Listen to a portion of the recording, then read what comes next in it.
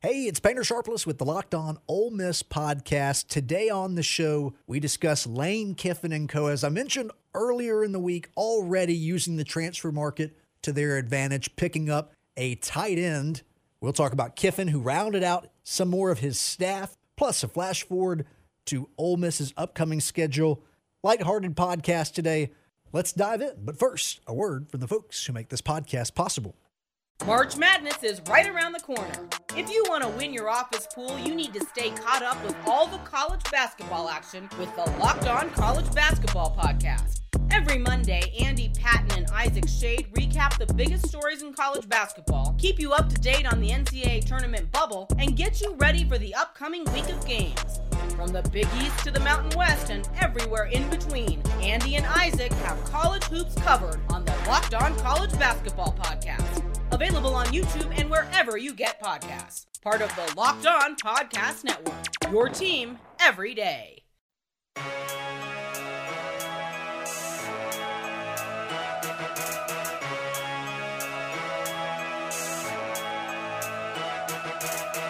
What's going on?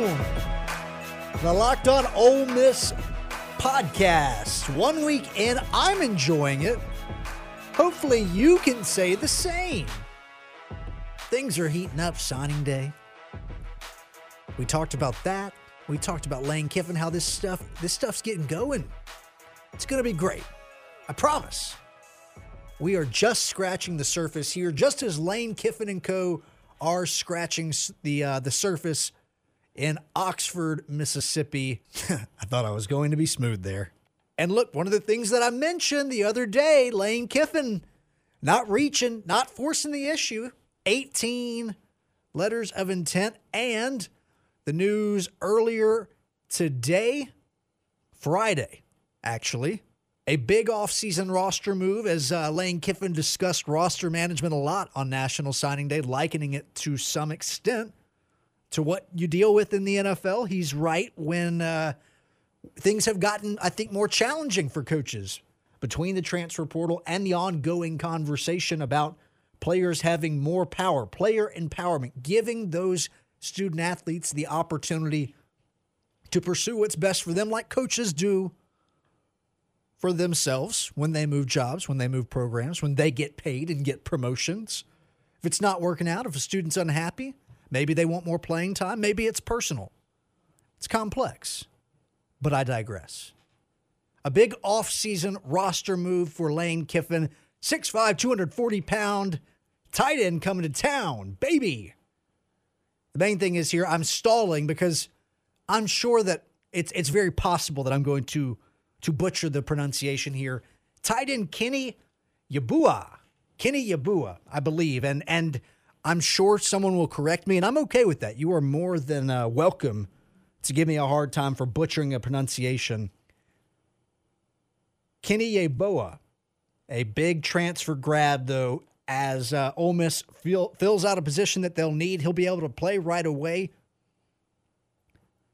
He was going to transfer from Temple to Baylor. Had a productive season at Temple, catching 19 passes for 233 yards, 5 touchdowns. And you know what? I have to imagine he's going to get a lot more targets in Jeff Lebby's offensive system. All right, not to also forget here, we don't want to forget, I mentioned the running back success Coach Kiffin has had, most notably people pointing to Singletary. But look, also, don't forget, Kiffin coached a Mackey Award winner already, and also at Florida Atlantic. I think that's you have to imagine that has a nice selling ring to it if you're a young player and you honestly, 19 passes for 233 yards. It seems like an area in which you could quarrel. And now I'm not going to pretend I know what's going on at Temple and their offensive system, nor am I going to pretend like I knew what was the strength of that team. But if you've got a large pass-catching option with good hands, as we've seen in the NFL especially, it really creates some big mismatches. And Kiffin has been able to scheme up, in combination with talented players, a nice little combo punch there his scheme, Harrison Bryant, doing some dirty work, 65 catches, 1,004 yards, 7 touchdowns. Yeah, you'll take that. So this is what the tight end room looks like now. Kenny Yeboah, Chase Rogers, Alex Faniel, Jonathan Hess, Devon Penniman, and Casey Kelly. Nick Hayes. Big group. Got a big group at the tight end spot at a position that, when used properly, it's not used all the time in the college game.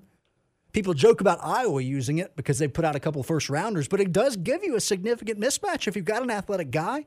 6'5", 240, I think so. Already an example of why it was good that they did not force their hand. They gave themselves some wiggle room. Didn't reach, as Kiffin put it. And you know what? If they don't fill up this entire class, then they can backload in different years. We'll call that a win for Kiffin off the jump. More housekeeping news, this time involving support staff. Ole Miss announcing just a few hours ago, Lane Kiffin filling 8 analyst spots, one of which, Monty Kiffin. Maybe you've heard of him. Had a nice career as a coach himself. Among 7 others, I'm not going to spend too much time here, but to give you a rundown of what you're dealing with, I think I've been high on what Kiffin's done with his staff. It's different. It's got guys that a lot of you have heard of because they've either been head coaches or have worked with some other notable head coaches at some very respectable programs, but it's a different kind of staff, and I'm fascinated to see what the defense will look like, how they will strategize. I talked some about this on Thursday's pod between Partridge and Durkin. We got into some of Durkin's legacy, and that's going to be an ongoing conversation and a fascinating one that we will dive more into. Also, what do you do at quarterback? You're not going to out-athleticize Alabama and LSU, not just to Alabama, LSU, Georgia, and Florida, but like Auburn? No. Tennessee? No. Tennessee, top 10 recruiting class. Good for 7th in the conference. Top 10 nationally, good for 7th in the conference. So you got to be innovative. And they're at a bit of a disadvantage right now because, well, their quarterback, who they expect to be their quarterback, is practicing baseball. And that's a commitment he made. And Lane Kiffin publicly saying he respects and is going to honor that. And I think that's the right move, but it's not necessarily one that I'm sure Lane Kiffin loves. In addition to those 8 staffers, John Miller rejoining the Rebels as Associate Athletics Director for Football Operations. Additionally, former NFL veteran, first-round pick Devin Bush Sr. named Director of Recruiting for Football. It's pretty appealing. A guy who knows the program well and a guy who knows the NFL well. It's a good pitch. Makes sense. If he's got some charisma about him, and he can say, yeah, this coaching staff, innovative. They've sent their own share of players to the NFL. I know a little something about that. Bush just finished his 4th season on staff at Michigan as an analyst. Before then, he was the head football coach in Florida at Charles W. Flanagan High School, where he led them to district and regional championships during his 3 seasons, including a 2015 state championship. Bush played safety at Florida State. There he helped them win their first national championship in 1993. They won 3 straight conference championships. Oh, the ACC. Bush was also a first-round pick. So you like that, right? You're cool with young players, the guy heading up your recruiting efforts, something I think that is going to be exciting and fun to watch, and how Ole Miss, who will be able to, I think, with the personality and staff that they have, and honestly how cool of a place Oxford is, kind of slurred those words together, as cool as a place like Oxford, it's going to be a draw for people. And very recently, we've seen success is extremely viable there. There's going to have to be, especially in the beginning, though, a balance of trying to nab a few guys who are exceedingly talented. You're going to have to make some steals, and then you're going to have to do some really good talent evaluation and find guys that either fit what it is you do perfectly, even if they're not viewed as a wonderful athlete or the best prospect out there, or they're a late bloomer, or the recruiting folks, the experts, if you will, the analysts, just got it wrong. That happens sometimes too. It's going to be fascinating to see how they devise their recruiting strategy. It's going to be good. I can tell you that it's going to be successful. Lane Kiffin's going to have no problem recruiting. He's not ever had that problem, and he's been fantastic at targeting transfers, something to continue to watch out for on the heels of the news we discussed earlier. All righty, plowing ahead here. Let's take a look at Ole Miss's schedule. April 18th, that's a Saturday, folks. The Grove Bowl. Meh. It'll actually be fun since it's the first year with the new coach. Attendance should be good. Get a look at this offense. It'll be, these things are often a waste of time in many ways, but it is exciting when you have a new coach and a new staff come in. You'll get to see a bit of what it is the team will look like. But you got to remember, players are still coming in. This is a glorified scrimmage. It is an opportunity to make a little money, to get the players an opportunity in front of a crowd before the season. See what happens when the players have people watching them. And also, I think if you're wise, like Dan Mullen was smart about it, his first year at Florida, he let it be offensive-centric. Like, that school was starving for some offense at the time, and it's more fun to watch. So you might as well, if it's a glorified scrimmage and you're not that worried about the result other than getting young players some reps in front of a crowd, really everyone, especially because, like the coaches all, to almost an annoying extent, say, but they all do this when they come in. We're giving everybody a fresh slate. Well, if you're going to give everyone a fresh slate, how do they perform in front of a crowd? I think some of that is overblown simply because you'll have guys returning that have had no problems playing in front of a crowd, but the point still stands, Painter. If I'm Lane Kiffin, I'm copying Dan Mullen to some extent here, letting this be exciting offensively.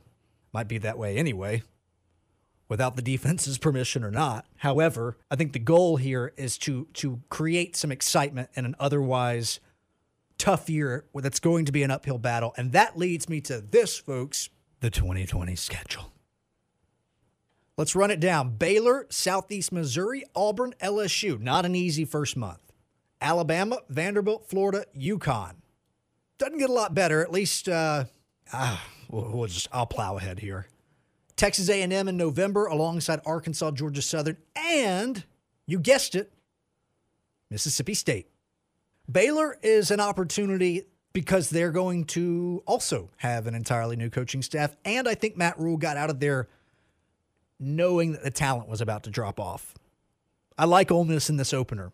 It's a little far out, but I do think there's a good chance that Ole Miss is not going to be at a huge disadvantage in terms of talent. In fact, I'd say their talent will be superior.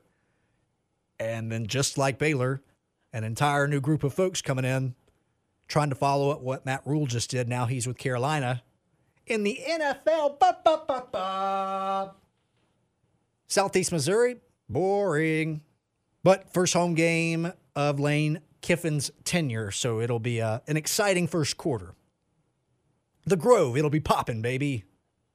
Be more interested in having fun that day than watching the game. Nonetheless, Auburn comes to town after Auburn ran all up and down the field against Ole Miss. The Tigers could not get points, and Ole Miss still had a chance to win that game in Auburn against a then top 10 Tigers team. You talk about an opportunity to make a splash. The talent's going to be too good for Auburn. It doesn't happen. But hey, Gus Malzahn, the Tigers, especially if it's an early game, who knows? I think that one could be exciting.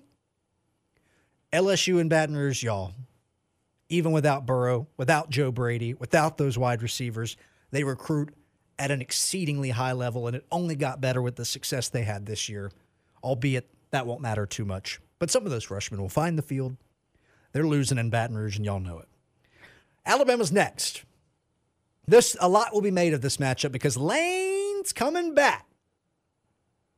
That's not totally true. The game is in Oxford, but first time the old master protege, and the master's going to win. Nick Saban has not lost to a former assistant yet, and that is not going to change on October 3rd.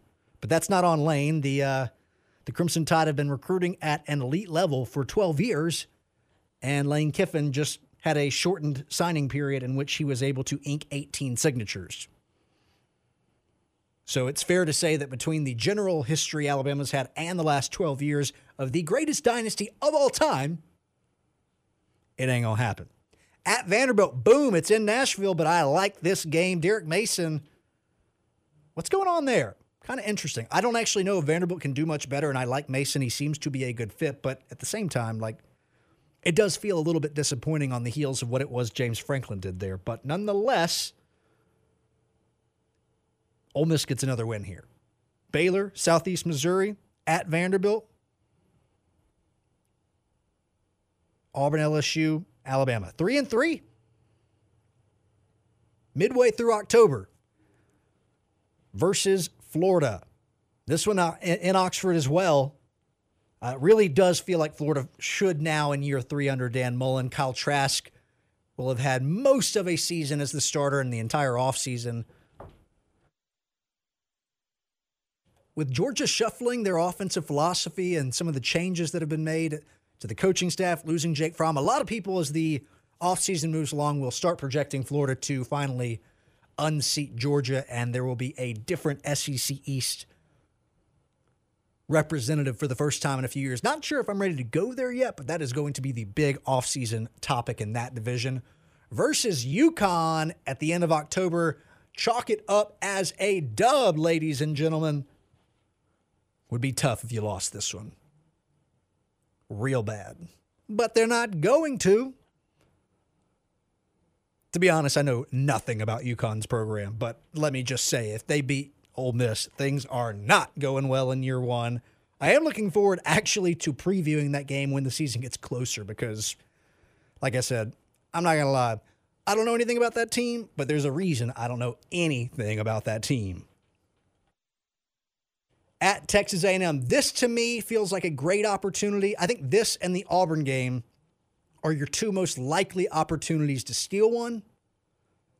At least you get Auburn in Oxford. This one will be in College Station, and a lot like Dan Mullen, this feels like a big year for Jimbo. Year 3, unlike Mullen, he has yet to have the success Mullen has had thus far, although I would say doing it in the Western Division notably more difficult.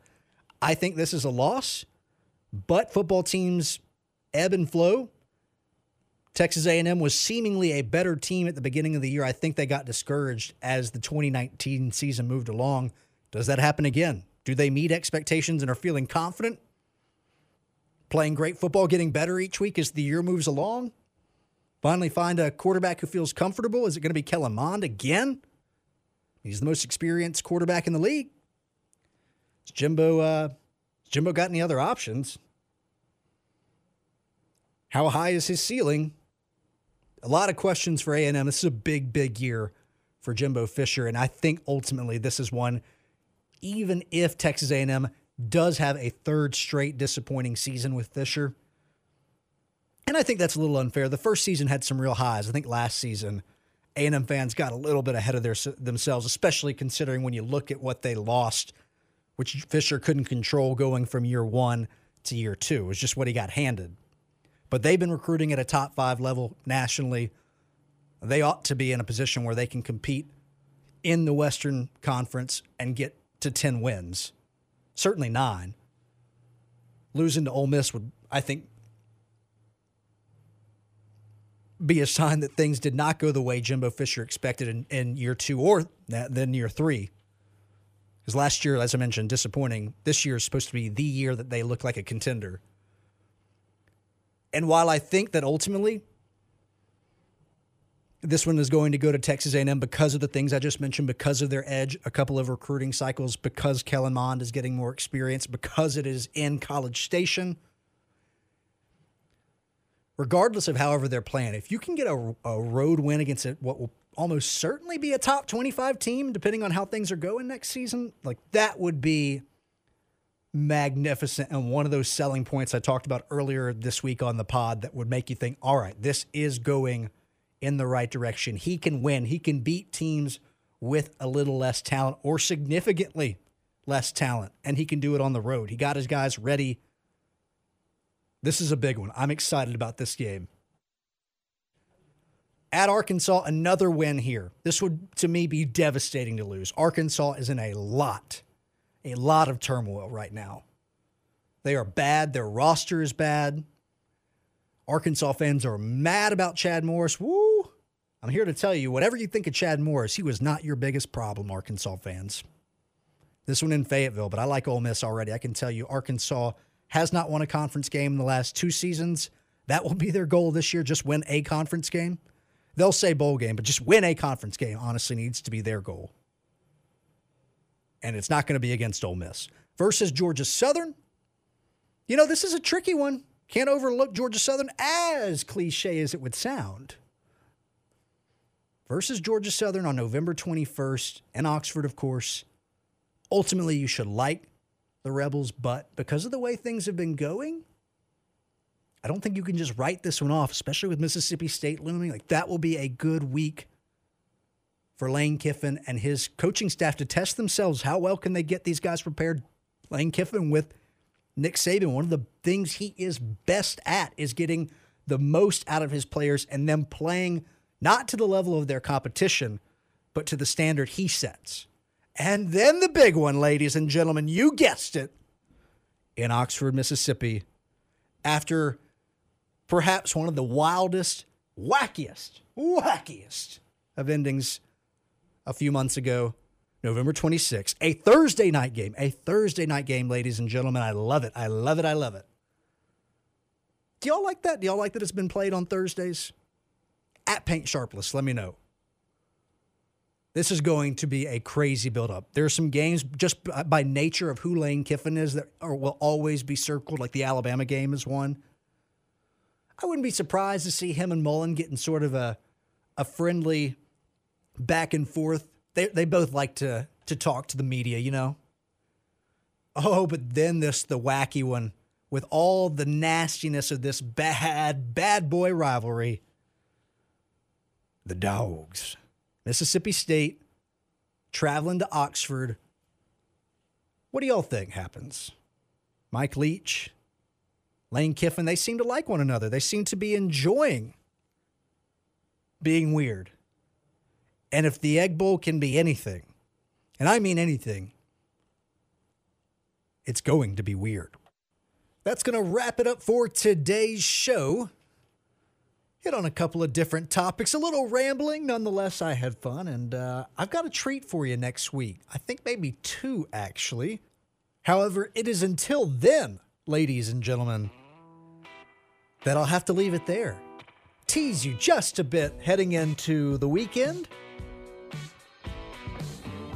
Have a good one. Stay safe. If you drink, don't drive, but do have a good time. Monday, we'll get back into it. Week 2 of Loon coming up. At Paint Sharpless is how you can find me. Until then, be easy.